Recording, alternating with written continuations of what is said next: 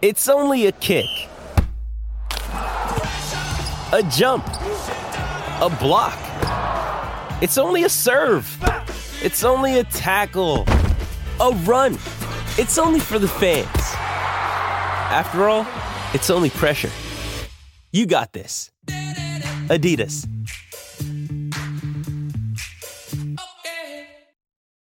This episode is brought to you by Shopify. Whether you're selling a little or a lot, Shopify helps you do your thing, however you cha-ching. From the launch your online shop stage, all the way to the we just hit 1 million orders stage. No matter what stage you're in, Shopify's there to help you grow.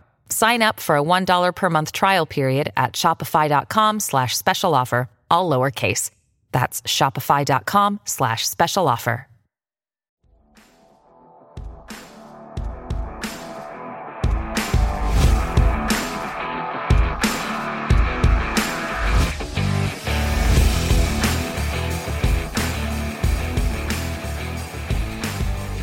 Hello, everybody, and welcome to the Tip of the Iceberg podcast, brought to you as always by InsideThePenguins.com.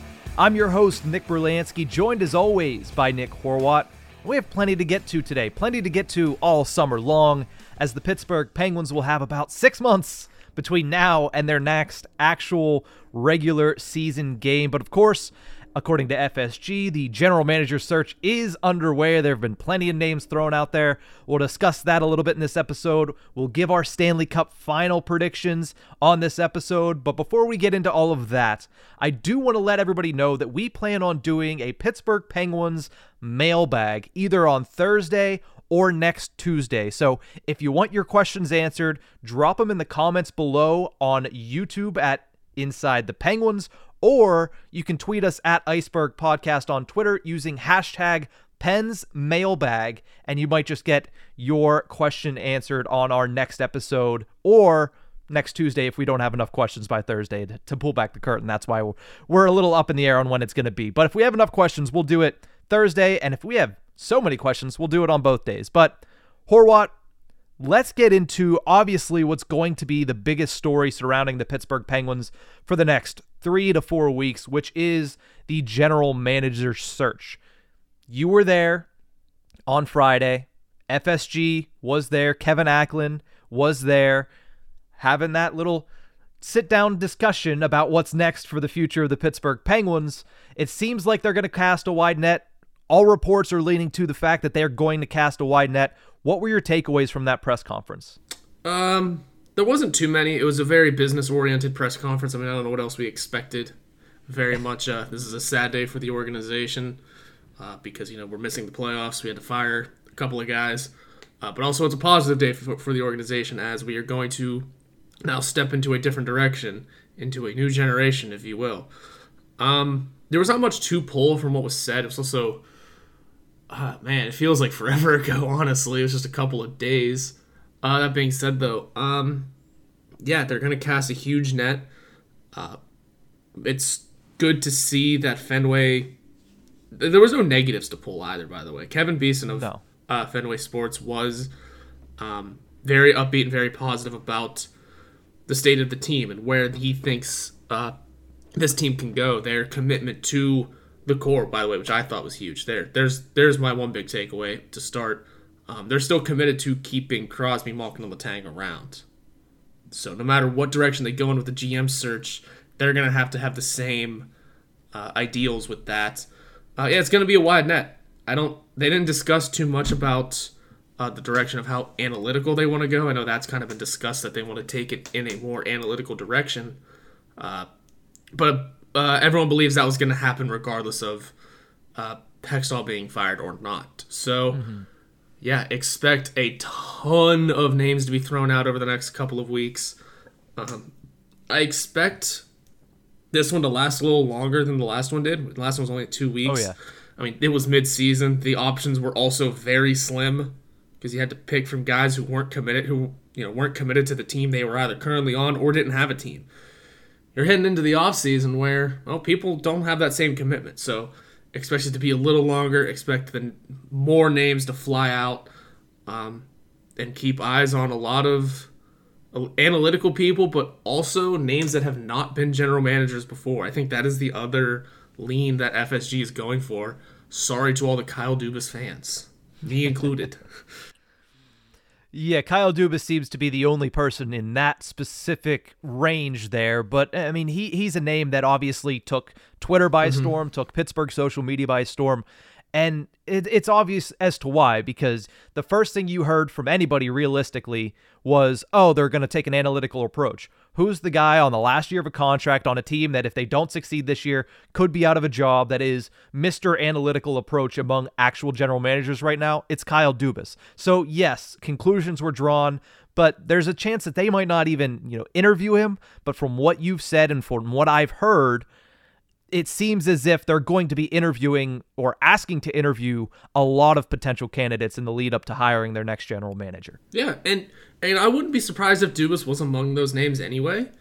I forget who had the tweet. I think it was Mark Stevens, I forget the name specifically, said that he wouldn't be surprised to see FSG put on like a full court press for him. And you know what? That's good. I like that idea too. Because, like you mentioned, he has that analytical approach. Yes. What I also like about Dubas, is I said this on our bonus episode last week, is that he also understands keeping cores together. He's the one that said we can and we will sign all three of their then young players of Marner, Nylander, and Matthews. And then not only that, he decided to then add John Tavares and keep Morgan Riley around. So he has got a core of 5. It's a little harder to deal with. Whereas the Penguins have a core of 3 main guys. They're all aging, but he understands what it means to maintain your stars and build around them. So analytically. So honestly, he'd be perfect for this job. Like, if it's realistic, it's hard to say. But he is probably the perfect name. And whenever you go backwards from there, you'll probably find your next GM. Yeah, when it comes to just the liberties of making moves, I think we're going to find somebody in between the last two. Because Jim Rutherford was very liberal with the way that he was going to make his trades. He was not going to sit on his hands. If there was something wrong, he was going to make a move to try to fix it. Ron Hextall was the entire other side of that spectrum, where he was waiting. He was calculated. He was going to sit there and going to take all the information in and then take it in even more, and then he was going to make his move. I think you're going to find somebody in between for this one, because those two guys are at both severe ends of the spectrum. So that's something I expect as well. When you look at the official reports, there really haven't been any, because let's be honest, this general manager search is 4 days old, right? It's the information gathering stage of this. You're not going to get very many actual official reports, mainly people saying, I could think they'd be interested in him. That's a potential candidate. That's where we're at right now. And 15 to 20 to 25 names have already been thrown out from various outlets, various reporters. Rob Rossi has a great piece out on The Athletic. He names 10 potential fits that would make sense with the Pittsburgh Penguins. Darren Dreger echoed my sentiment on Friday about Jason Karmanos being a potential fit because his history with the organization. We just talked about Kyle Dubas. And then 32 Thoughts on Sunday, right in there, NHL playoff preview. Right before that, they talked about the Pittsburgh Penguins for about 10 minutes. And they mentioned that the Penguins might ask the NHL to speak with Stan Bowman about becoming the next general manager of the Pittsburgh Penguins. Potential candidate Stan Bowman, because they have a history between Bowman and Mike Sullivan. I say it's a hard pass for several reasons when it comes to the actual job and several reasons when it comes to not the actual job. And if you don't know, Stan Bowman was the general manager of the Chicago Blackhawks in 2010 when the Kyle Beach issues happened.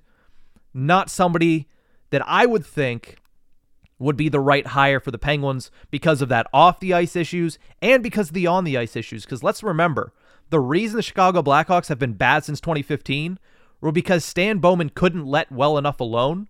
And I understand we brought the band back together with the Pittsburgh Penguins last season, but they brought 3 guys back. Don't bring Stan Bowman back because I don't want, Tom Kuhnackel. Where's he at? Where's Scotty Wilson? Can we bring him back? Like, can Chris Kunitz come out of retirement? Yeah. Like, let's not go after Stan Bowman for a multitude of reasons, because the off the ice stuff is enough for me to say, you know what? No. But the on the ice stuff is also at a point where I'm saying, no, Stan Bowman, it doesn't make sense to me. There's so many other better candidates this year as well. So they need to avoid Stan Bowman. You mentioned the on the ice stuff and the off the ice stuff. Also, to go along with the off the ice stuff, the Penguins are not totally free from but aren't totally free from their own sort of accusations that Stan Bowman would not help the cause. Putting that one out there now. So they need to avoid Stan Bowman like the plague, really. Just to get that one out of the way. And then you echoed everything that I would have said. Off the ice, those are the reasons. And then on the ice, he built a not good team. He built great teams in 2010 to 2015. But then, like Jim Rutherford, it got old. Wasn't he not even the guy for those teams? Or like at least one or two of them? I would have to double check. I'll double check that right now. I could be wrong about that, but I could swear he wasn't the guy for at least the first one. But one thing that I also found very interesting that they discussed on 32 Thoughts was the idea of them going with a non-hockey name as well. I thought that was very interesting. And Jeff Greenberg, who I believe worked in baseball, but is close with Fenway Sports Group, and that's kind of where the connection drew from. So I think this, if you need any more indication that the net is wide, the net is wide. It is. And Stan Bowman became the general manager on July 14th, 2009 for the Chicago Blackhawks. So he was there for all three Stanley Cups. But again, his track record from 2015 to 2021 is enough for me to say this guy doesn't know how to build around an aging core. Yes, he had that young core of Keith and Taves and Kane, and he built around those guys well with role players like Shaw and Saad and Seabrook and Hjalmarsson. But once 2015 hit and these guys went over that corner, he was not able to circle them with good enough talent for them to be entertaining at all. But that's Stan Bowman.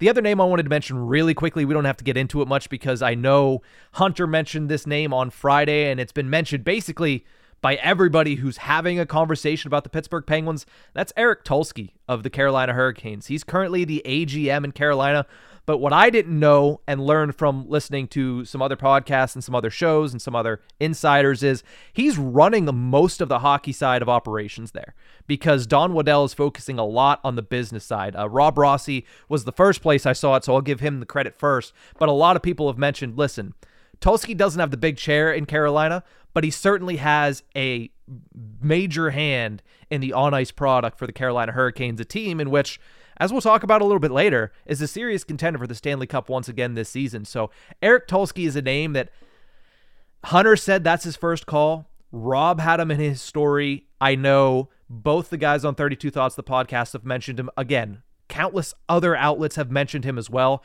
I would say he's probably the front runner at this point in my eyes. And that is, again, at a time where there are not very many official reports about anything. It seems like Eric Tulsky's the name that is going to be in a lot of the headlines for any general manager job that's open. That's Calgary, that's Pittsburgh, and that's any other one that is available after this season. Yeah, Tulsky will be mentioned a lot, and for good reason. I didn't realize he was pretty much... It makes sense. Don Waddell is a businessman. He's the one signing the checks, so it makes a ton of sense that Tulsky would be the one with the keys to the lineup decisions and the on-ice product, which, if Game 1 was any indication, is a good product, even if they're missing key pieces. Yeah. They had, I guess you could say, Antti Raanta is their backup goalie in net. They're missing Svechnikov for the entire playoffs. And they put up more offense than the New York Islanders, which I know doesn't say much, but they weren't shut down by that team. And lest we forget, they were the top team in the Metro, second team in the NHL. So had the Bruins had the year they were supposed to have, that would be the President's Trophy winner. Yeah. There you go. You don't need to know anything more about how good the Carolina Hurricanes are, who aren't getting enough respect this postseason, but we'll discuss that later. I think Tulsky's an interesting name, and it's fun to know that he's the one building that team. And also, Brad Treliving being fired throws a wrench into this. As much as you may or may not want it, he's going to be one of the top names just because he has the experience of a front office in that sort of position. Whereas, like I said, we're picking from a lot of guys who have not had specific general manager experience before. Yeah. Yeah, they're like we said, no stone will be left unturned in this one. And that's good. FSG, this is their first foray into the NHL, into hockey. They're going to look at every possible angle. That is the analytical angle that most people are expecting them to go. That is the hockey man TM angle that, with Stan Bowman, that he would certainly cover that little hemisphere there. Mm-hmm. You have the former GMs back in circulation with Brad Treliving. So, maybe Kyle Dubas. So you have a lot of areas in which to look for FSG, and we both expect them to look in many of those areas. But we're going to take a quick break. When we come back, let's talk about the on-ice product for the Pittsburgh Penguins, because the difference between Hextall Year 1 and Hextall Year 3 is vastly different in the roster. We'll talk about that after the break.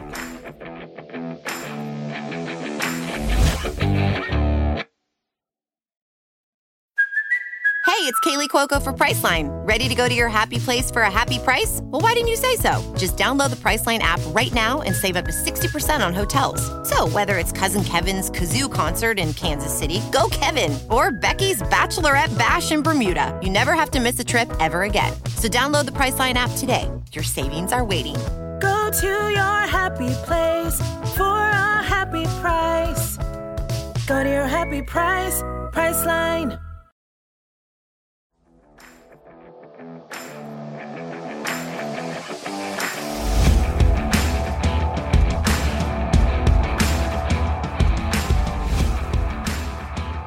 Welcome back to the Tip of the Iceberg podcast, brought to you as always by InsideThePenguins.com. If you're checking us out on YouTube at Inside the Penguins, I hope you like our new setup here. We have a little bit of a different graphics package, a little off-season, going to get a little bit dark, a little bit emo like Horwat likes to go.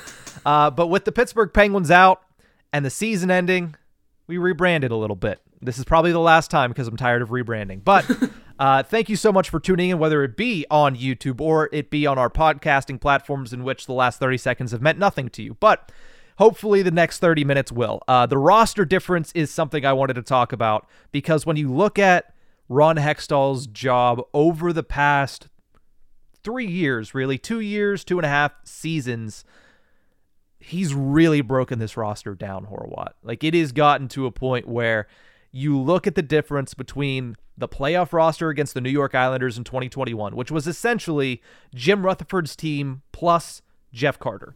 That was really the only difference. It was good Jeff Carter at the time, too. And it was good Jeff Carter, but that was the only difference once they got to the playoffs. And again, it takes an intelligent human being to see something working and not mess with it, I guess. That's what Ron Hextall did that season. That team won the East Division. This was the roster in the postseason. Gensel, Crosby, Rust. Zucker, Rodriguez, Kapanen, because Malkin missed the first 2 games of that series, if we all remember. Zucker, Rodriguez, Kapanen, with Malkin coming in Game 3. Freddie Gaudreau, Jeff Carter, good Jeff Carter, Jared McCann, Zach Aston Reese, Teddy Bluger, Brandon Tanev. That was the forward core. Already much better. That's a defense. Great lineup, honestly. Yeah. Defense. Dumo, Letang. Again, much better Brian Dumoulin 2 years than we saw this season. Mike Matheson, Cody Ceci. Marcus Pettersson, John Marino is the third pairing. And that second pairing, we didn't like it, but you know what it did? Got the job done. Because that was Matheson's first season here and Ceci's solo season here, where we went, oh, they're working. Yeah, that's impressive too. It's kind of a hodgepodge on defense. Like I said, with Matheson's first year, kind of still being offensive defenseman, and CC doing CC things and being good. And those two names on the third pairing, I think they were kind of bad that year. It's a bit of a hodgepodge down there. Yeah, of course, Marcus Pettersson and John Marino have, to this point, gotten a lot better in their careers, as you would hope from younger defensemen. But they were still a pretty serviceable third pairing. Yeah. I would say a better third pairing than we saw all of this season for the Pittsburgh Penguins. But that was the lineup. And of course, Tristan Jarry, Casey DeSmith, that hasn't changed over the entirety of Ron Hextall's tenure. But that was also a playoffs where Casey DeSmith was unavailable, and it was Maxime Lagacé as the backup goaltender in that series. But that was the roster back then. In just 2 years, this is what the roster has become. This is the roster from the final game of this season against the Columbus Blue Jackets. Gensel, Crosby, Rust, same first line. It ain't broke. Zucker, Malkin, Raquel. All right, I'll give it to him. That's an improvement. Granlund, Paling, Nylander. Okay. Already dropping downhill. O'Connor, Carter, Heinen. That bottom six is miles worse. Yeah. Miles worse. You would think, looking at the bottom six, obviously the top six is 5 of the 6 guys are remaining, and Rickard Rakell, I would say, is an upgrade over Kasperi Kapanen. Absolutely. If you looked at the bottom six in the defense of the team now, you would think that somebody was trying to rebuild this team. Yeah, it's because we've seen the decline of Jeff Carter to the point where he is on that fourth line. Nylander's an AHL call-up. He wouldn't be playing on this team had it not been for injuries, let's just be honest. We know what Granlund brought to the table, and it's nothing. We like O'Connor and we like Paling. We don't like Paling on the third line. At least I don't. Not yet. But Carter's out of necessity. That's the only reason he was there. Yeah, but Carter's our other option. So it kind of just makes that bottom six a nightmare. Yeah, it's, woo. It is a far cry from, Blueger, Aston Reese, and Tanev. You could say that. It is, yeah, severely, because Blueger, Aston Reese, and Tanev, there were times where we had said that's the best fourth line in hockey, and not a lot of people would argue at that point. Yeah, as I said, we didn't even discuss those three in that. Whenever we went over that lineup, that line was so fun and important. Really, in that playoff run, it was important. Fell apart, but damn. The defense, of course, in the final day of the regular season this year, Dumo Letang remained, but Dumo has severely dropped off a cliff. Still has something left as an NHL defenseman. I think he's going to play somewhere. I don't know if it's going to be in Pittsburgh. Pettersson Petrie is the second pairing. Marcus Pettersson, far and away much better than he was 2 years ago, but that's just personal growth. Jeff Petrie fell short of expectations, and I would say Jeff Petrie provided less than Mike Matheson did back in that season in 2021. And certainly a little bit more, I would say, than Cody Ceci. They're different defensemen. But I would say the drop-off is not severe from what Jeff Petrie brought than what Cody Ceci brought 2 years ago. And then your third pairing is P.O. Joseph and Dmitry Kulikov. Lest we forget the defenseman not playing that played a lot of time this year, Jan Ruda and Chad Ruedel and Mark Friedman and yeah, that's a nightmare. That's a nightmare. He butchered this. Yeah, that's really, at the end of the day, you look at those two side by side, and it's a stark reminder that, you know, let's remind everybody, his job was not to rebuild the Pittsburgh Penguins because he didn't rebuild anything. The Penguins have nothing in the cabinet still. Like, they're no better off in the prospect system than they were 2 years ago. The only thing that they have extra is Owen Pickering. Like, that is it.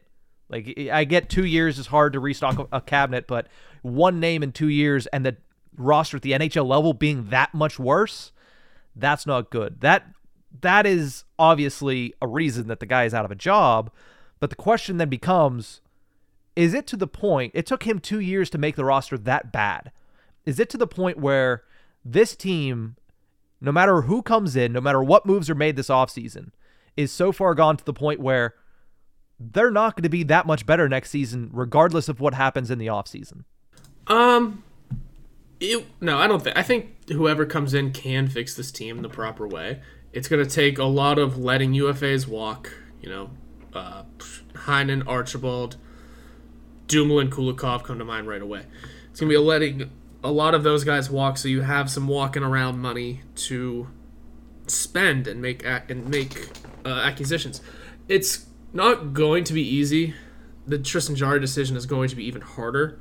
No matter what, the new GM is not stepping into an easy role because it's going to be the same game plan. Build a team that can win now, and if possible, build a future. right? You want to have a team, especially because this ownership group is still new. They want to have a winning team. They don't want to be 3 years into their tenure and all of us, how many are they in now? 1, 2? They don't want to be 3, 4, 5 years down the line and all of a sudden be, oh, we suck. Oh, this is not a good team. They don't want to do that. They want to see their success pay off now and in the long run, just because it's not financially beneficial to have a bad team, right? So it's going to be an impossible task no matter what, no matter who it is. If you can get early success, it's probably better than losing now and then figuring out a way to win with a new team. Regardless, I think Fenway's got an impossible task on their hands. New ownership has an impossible task, or new management has an impossible task on theirs. But it can be something. I think this team is still good. I think a few of the right moves can be extremely beneficial. Got to figure out that goaltending. Yeah. And that might be your next question. Mm-hmm. Yeah, we'll get to that in just a few seconds. But, I mean, on this roster, we talked about what it looked like in that second-to-last game against Chicago. We talked about what this team looked like in that last game against Columbus. And they still almost made the playoffs. Yeah. So, even a marginal upgrade in talent is going to probably push this team back into the playoff picture. Now, I understand Eastern Conference is going to be tough next year. It was tough this year. It's going to be tougher next year because Buffalo's going to take another step. Ottawa's going to take another step. You have to believe Washington's going to reload. These teams are getting better, and there's not many teams above us in the standings that are going to get that much worse, right? Obviously, Boston's going to take a step back. Everybody's going to take a step back every once in a while. But the Eastern Conference is really leveling out. Do I think that this could become a Stanley Cup roster over the summer? I highly doubt it.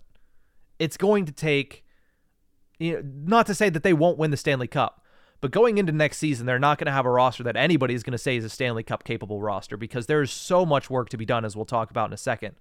I just am not sure if it took 2 years to get it to this point, how they're going to be able to turn it around in just 1 year. It's going to be a tough task. And again, they might be able to do it. We don't know who's in the chair, let alone what their plan is and what they're going to be capable of doing over the next 6 months.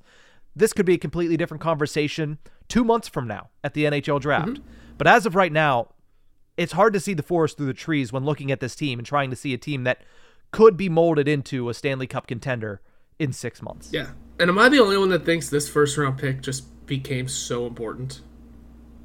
There's so many... Making it or trading it? Exactly. Just possessing it at this very moment has become so important for whoever steps into the chair. You can keep it and hold on to it. You can pick 14. You have a 1.5% chance of picking fourth. Hey, you never know. You could trade it for something. Hey, now you have added someone who was worth the first-round pick. Don't know who that could be. Maybe there's a few other picks involved. Maybe there's a prospect involved. You don't know who you're getting in. Or you could strap it to someone and get more cap space. There's all kinds of things that can be done with just one singular first-round pick that Ron was too stubborn to move. So, I just think the first-round pick has become ultra important for the next couple of months, especially May 8th. Especially May 8th. Yeah, we'll obviously discuss it as time goes on. We have plenty of time before the NHL draft, plenty of time about 2 weeks before the NHL lottery, which is what you're referencing with May 8th, of course. But it is going to be a tough task for whoever steps in the chair. Let's talk about the priorities for whoever steps in the chair right now, because when you look at the Pittsburgh Penguins, they have plenty of holes to fill over the offseason. Horwat, I'm going to ask you, and you have the 4 options below on the graphic, and for those who aren't watching us on YouTube, it's goaltending, depth center, depth winger, defense. Those are the 4 areas that we're going to rank. Mm-hmm. Do me a favor, rank 1 through 4 the priorities for the Pittsburgh Penguins in the offseason. Priorities. I got to go goalies first. It can't let you down again. It can't. And let's be real, it did this year. It let you down in that lineup you just read against the Islanders. It let us down last season against the Rangers. And it let us down most of this season and not even making the playoffs. Is some of it because of injury? Yes. You know what else is a problem? Injuries. You have to stay healthy to be a good goalie. That's got to be the top priority here. And if it is reiterating the commitment to Tristan Jarry, that's your top priority regardless. I think that's number one, because you can rebuild forward cores, you can rebuild defensive cores. My number two has to be defense, but not necessarily in rebuilding it per se, but putting the right guys in the right positions and letting the certain guys walk in Dumoulin and Kulikov, getting Ty Smith into this lineup at a regular pace is for starters. This team needs to get younger, and he's young. He's good. He can do this. Put him into this lineup. I don't care where, just somewhere on an NHL roster. Maybe a new GM wants to find a way to trade Jeff Petrie. Best of luck. Or wants to find a way to trade Jan Ruda after he just got here. Keep P.O. Joseph in the lineup as well. It needs retooling. So I think that's kind of where the defense comes in for me at number two. Also, you ask me this question again next week, I could have totally different answers. And then number three, honestly, just I know you have it separated between depth forwards and wingers and centers. It's about the same. It's all the same to me. I'd say just rehashing that depth forward group as much as you can, but infusing the youth, getting some of these prospects in there, getting Hollander another look, getting Pustin some time, keeping Drew O'Connor in an NHL role. Maybe Sam Poulin, after a little while, gets another call-up, gets another chance. Maybe Alex Nylander's earned a spot as a depth role. Go younger. We can't keep these old guys around.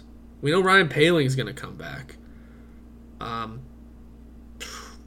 don't know. I'm just very interested in retooling a lot of things and getting younger. We can't have the oldest team in the league again. No, that is for sure. I think we've talked about it before. Faster and younger should have always been the priority in Mike Sullivan's system, because that's how Mike Sullivan's system works. They haven't been that for a couple years, and whoever is the new general manager will hopefully understand that to play Mike Sullivan's system, you need to have young guys, fast guys, and players that can play and finish on the offensive side of the puck. But I agree with you when it comes to the top priority. Yeah. The Penguins' top priority is goaltending. And for all the reasons you said, especially the fact that the last 3 seasons, it's been a primary reason, one of the primary reasons, I should say, as to why they failed to reach the playoffs or get far in the playoffs. Now, this is an issue we said all season long should have been addressed last offseason. So, of course, if it should have been addressed last offseason, it should be addressed this offseason as well. Like, it's as simple as that.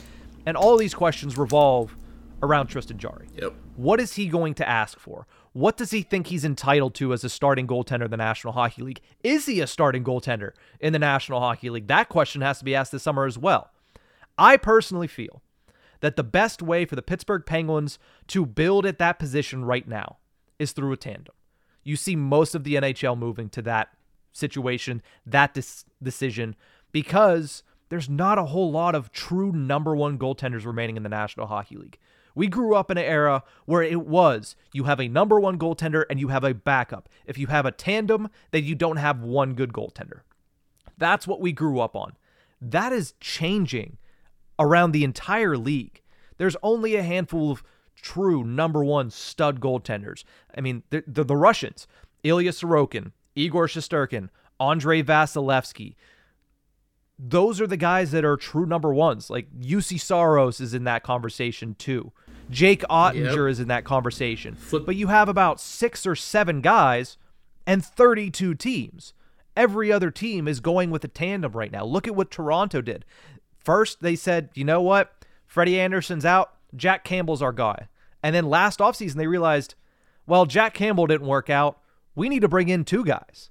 So they brought in Matt Murray and Ilya Samsonov, and Samsonov has been very good this season. Matt Murray's been injured, but he's been decent when he's been in. Same thing goes with the defending Stanley Cup champions.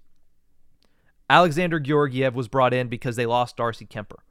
They also have Pavel Francouz, who was a major part of last season's playoff run and a major part of this team.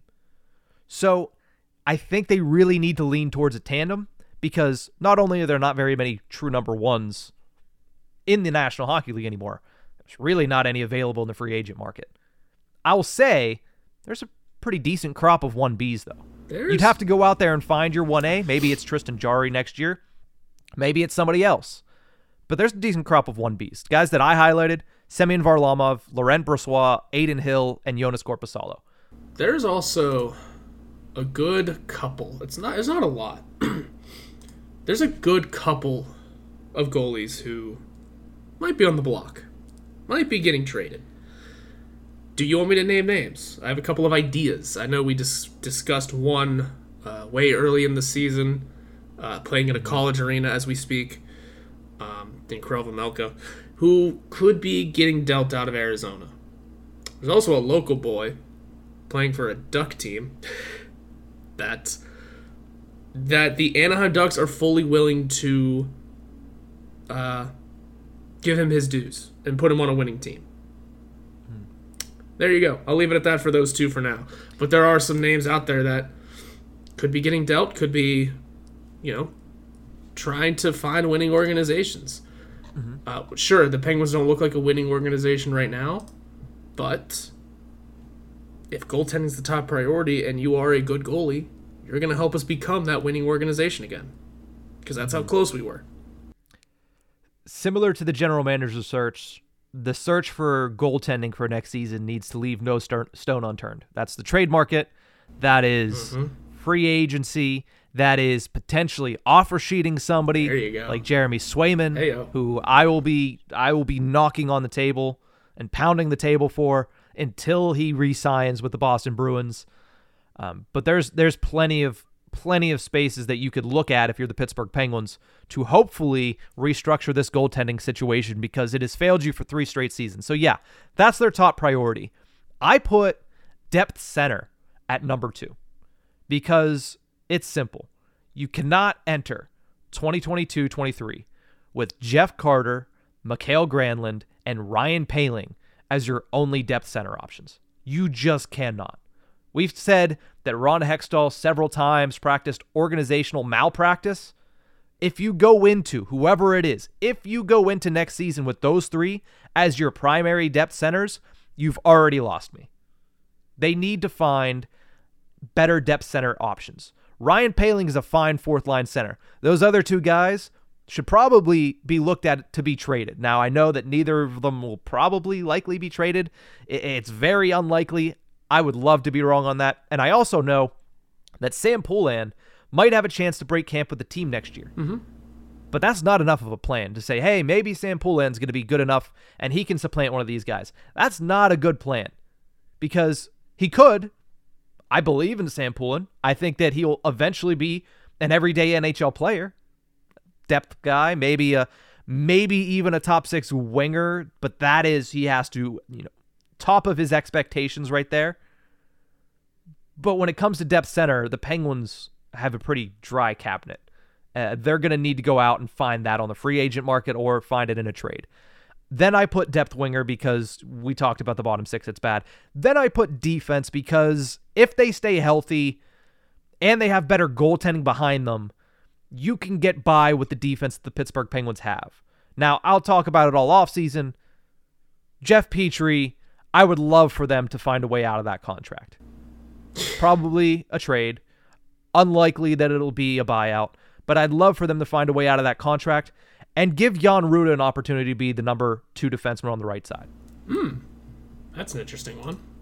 Brian Dumoulin falls off. Yeah. Dmitry Kulikov falls off. You're going to have to add somebody on the left side regardless. Maybe Pettersson can start the season at the top pair there. He obviously had a great year this year, but I do think the defense is going to need reworked. I just think that when you look at how bad the bottom 6 was and how bad the goaltending was, especially at center for the bottom 6, those are higher priorities on the list for the Pittsburgh Penguins.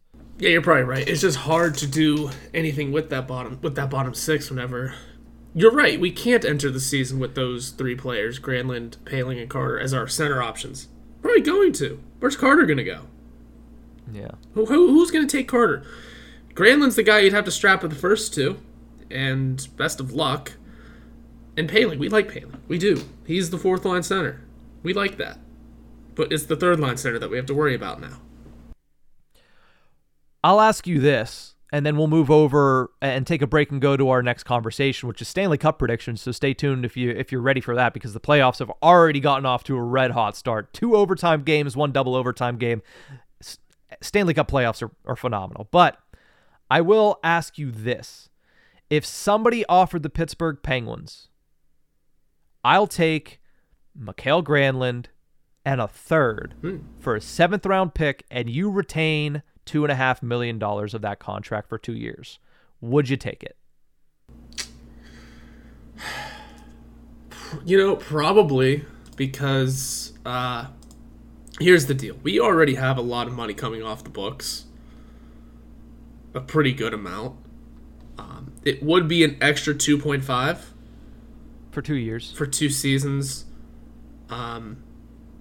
We're going to be gaining a good million in terms of the Jack Johnson buyout. Mm-hmm. I probably would, just for the sake of he can't be on this team. I would pay to not have him on this team, is pretty much what that is saying. I think so. I absolutely think so. Yeah, just because we're going to gain a lot of cap space for one. Why not an extra 2.5? Even if you hold on to it, it's better than having him on the team at 5. Mm-hmm. Yeah, my answer to that, in a heartbeat. Yeah. In a heartbeat. I don't even let that man off the phone before I'm already dialing Central Registry on the other phone to try to put that trade through.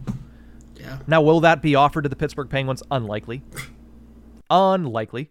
But if you can get Mikael Granlund half of his contract off, that is plenty. Mm-hmm. Because you can replace him and that $2.5 million with a pretty good bottom 6 forward, if you're smart. That might be Ryan Poehling's new deal. I don't think Ryan Poehling is going to make 2.5. No? Okay.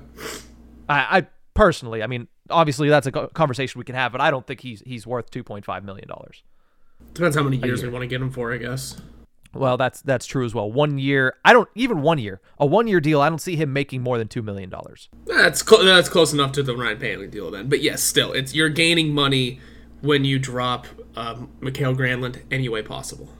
Yes, exactly. But that is obviously the priorities both of us.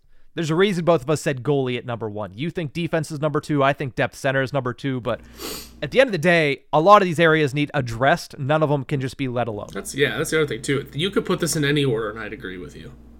Yeah. So we're going to take a quick break. When we return, our Stanley Cup predictions, because the playoffs are here. Despite the Penguins not playing in them, they're still going to be vastly entertaining. We'll be right back.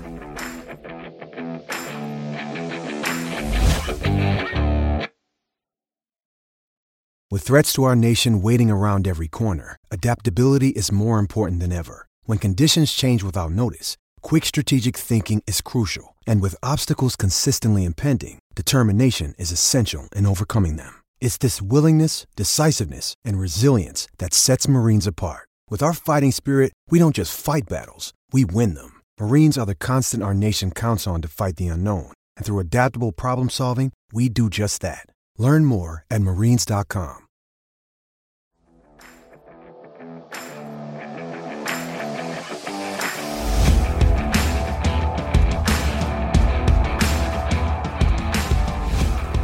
Welcome back to the Tip of the Iceberg podcast, brought to you as always by InsideThePenguins.com. I'm your host, Nick Berlansky, joined as always by Nick Horwat, and we're going to give our Stanley Cup predictions to close out this show. Let's start with the most exciting round 1 matchup, Horwat.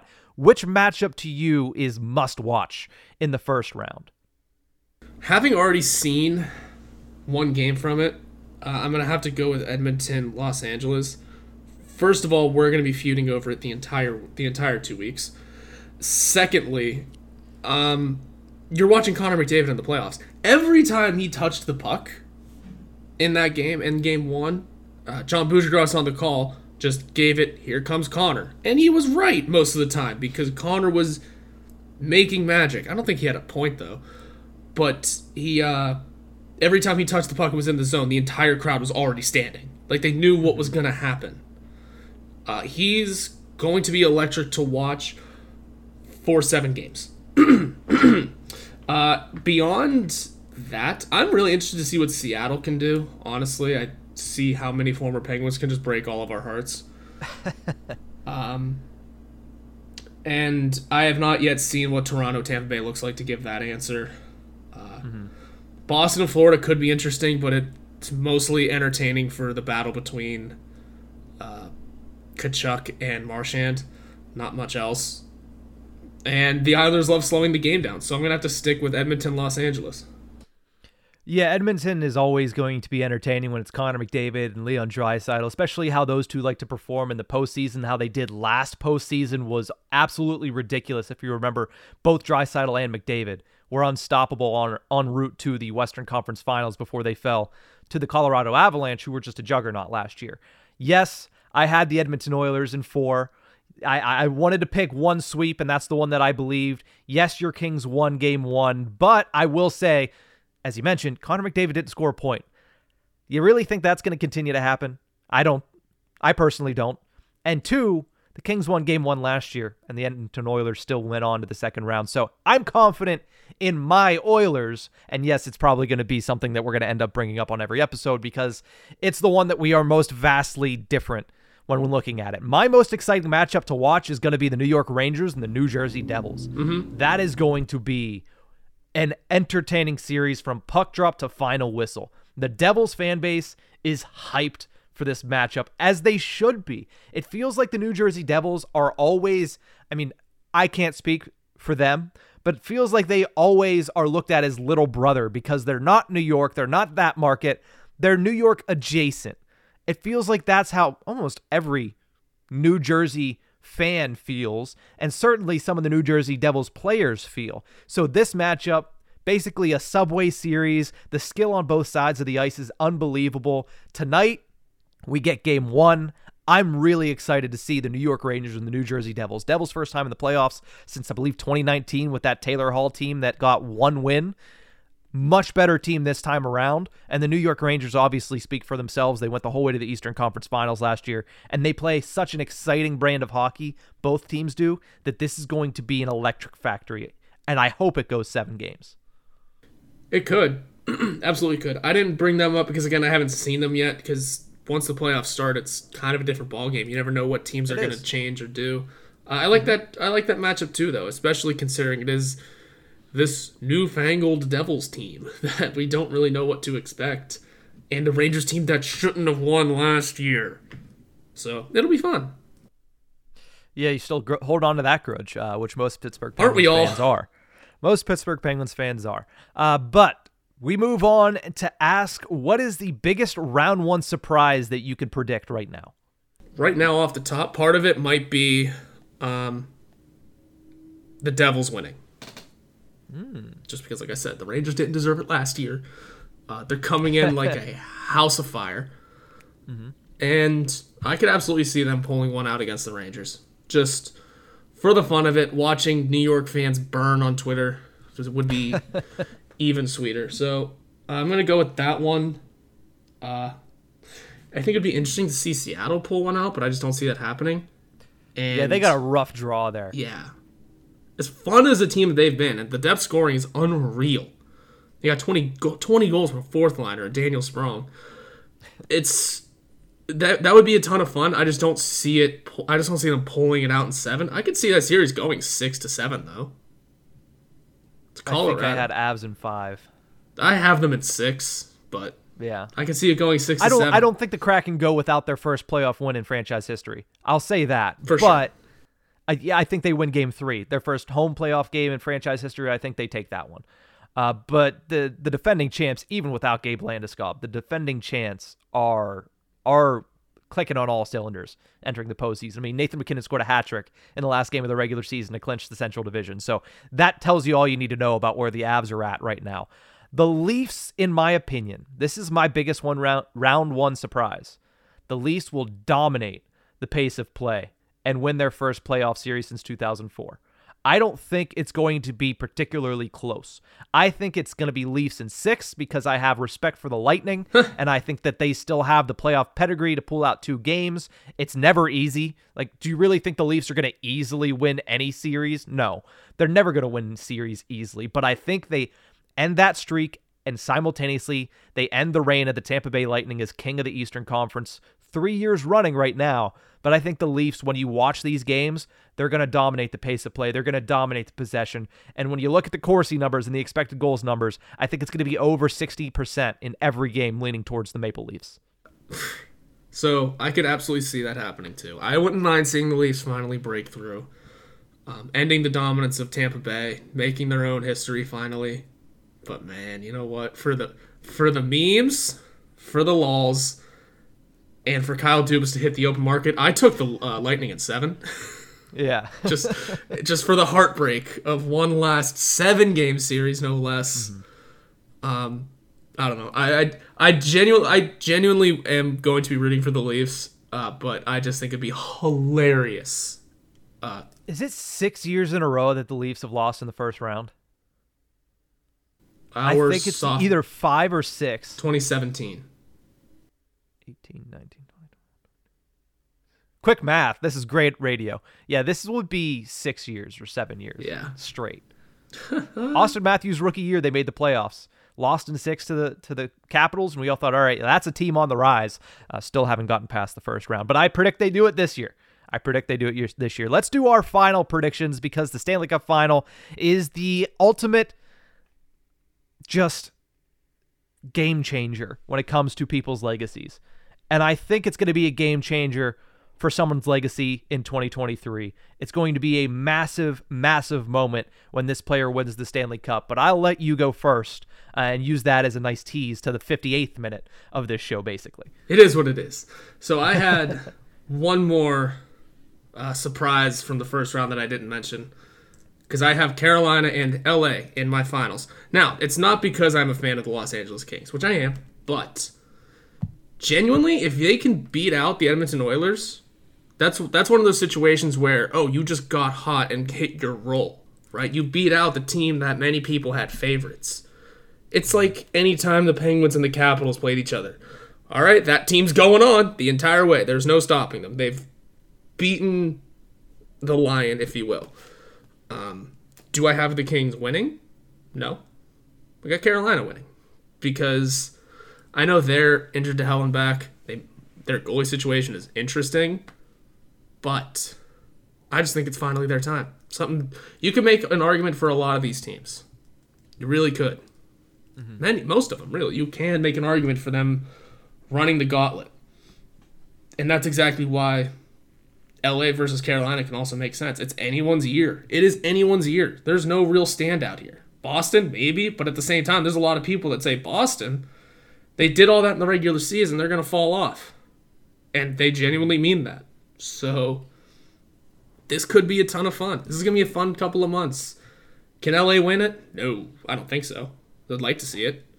But I got LA Carolina final. You mentioned the Boston Bruins. It is very hard to go wire to wire in anything. Yeah. Any sport. Whether that be an NHL season, which they've been the best team since day one in the National Hockey League. They've been the number 1 team in the league the entire year. So it's hard to go through that the entire regular season and then do it the entire postseason long. Obviously, they're off to a good start. They're up 1-0 on the Florida Panthers. Alex Lyon looked pretty good in that game, actually, except for the goal he gave up against Marchand. But I understand that. I do think they win a series. They've already done better than the Tampa Bay Lightning of 2018-19 because they won a game. But I don't have them in the Stanley Cup final. You have the LA Kings. I have the Edmonton Oilers. Let's go. Edmonton Oilers come out of the West. I think anybody could come out of the West this year because I think both sides are very even when it comes to the conference. I do think the Eastern Conference has a lot more monsters than the Western Conference does. But the Edmonton Oilers, if Connor McDavid and Leon Draisaitl are all in their game, they're a monster. So I think that the Edmonton Oilers can make the run through the Western Conference, and I have the New York Rangers in the East. I think it is the Wayne Gretzky Stanley Cup, the Oilers and the Rangers, and I have Connor McDavid, for the first time in his career, lifting Lord Stanley's Cup. The Edmonton Oilers will be your 2023 Stanley Cup champions. That's interesting. Yeah, I don't totally hate it either. I hate the Oilers winning. But the Rangers, though. It's hard in the Eastern Conference. Yeah, it's tough. I think iron sharpens iron. The Rangers have the toughest first-round matchup in the Eastern Conference. And I think it ends up being Rangers-Leafs in the East Finals. And I just like the Rangers at that point. Goaltending at that point gets it done for the Rangers. That's why I have them as the Eastern Conference champs. Wow. So we pretty much have the exact opposite when it comes to brackets here. So everything that I'm hearing, you're just saying the exact opposite. But this is gonna be a fun 2 months. Just because, anyone can come out of the West. You can make a case for any of these teams in the West. That goes for Seattle as well. Because I would say except Winnipeg, but I've seen a lot of people think Winnipeg is going to beat Vegas. Connor Hellebuck, man. Goaltending changes a lot of things in the playoffs. Yeah, and and because is Vegas still rolling with Jonathan Quick? Who knows what he genuinely has left? I think Laurent Brossoit will be the starting goaltender for Game 1. Forgot about him too. And who knows? Minnesota's up 1-0 already.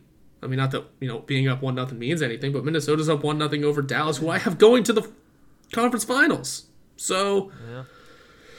It's going to be a fun couple of months, guys. Honestly, watching stress-free hockey might be nice for a little bit.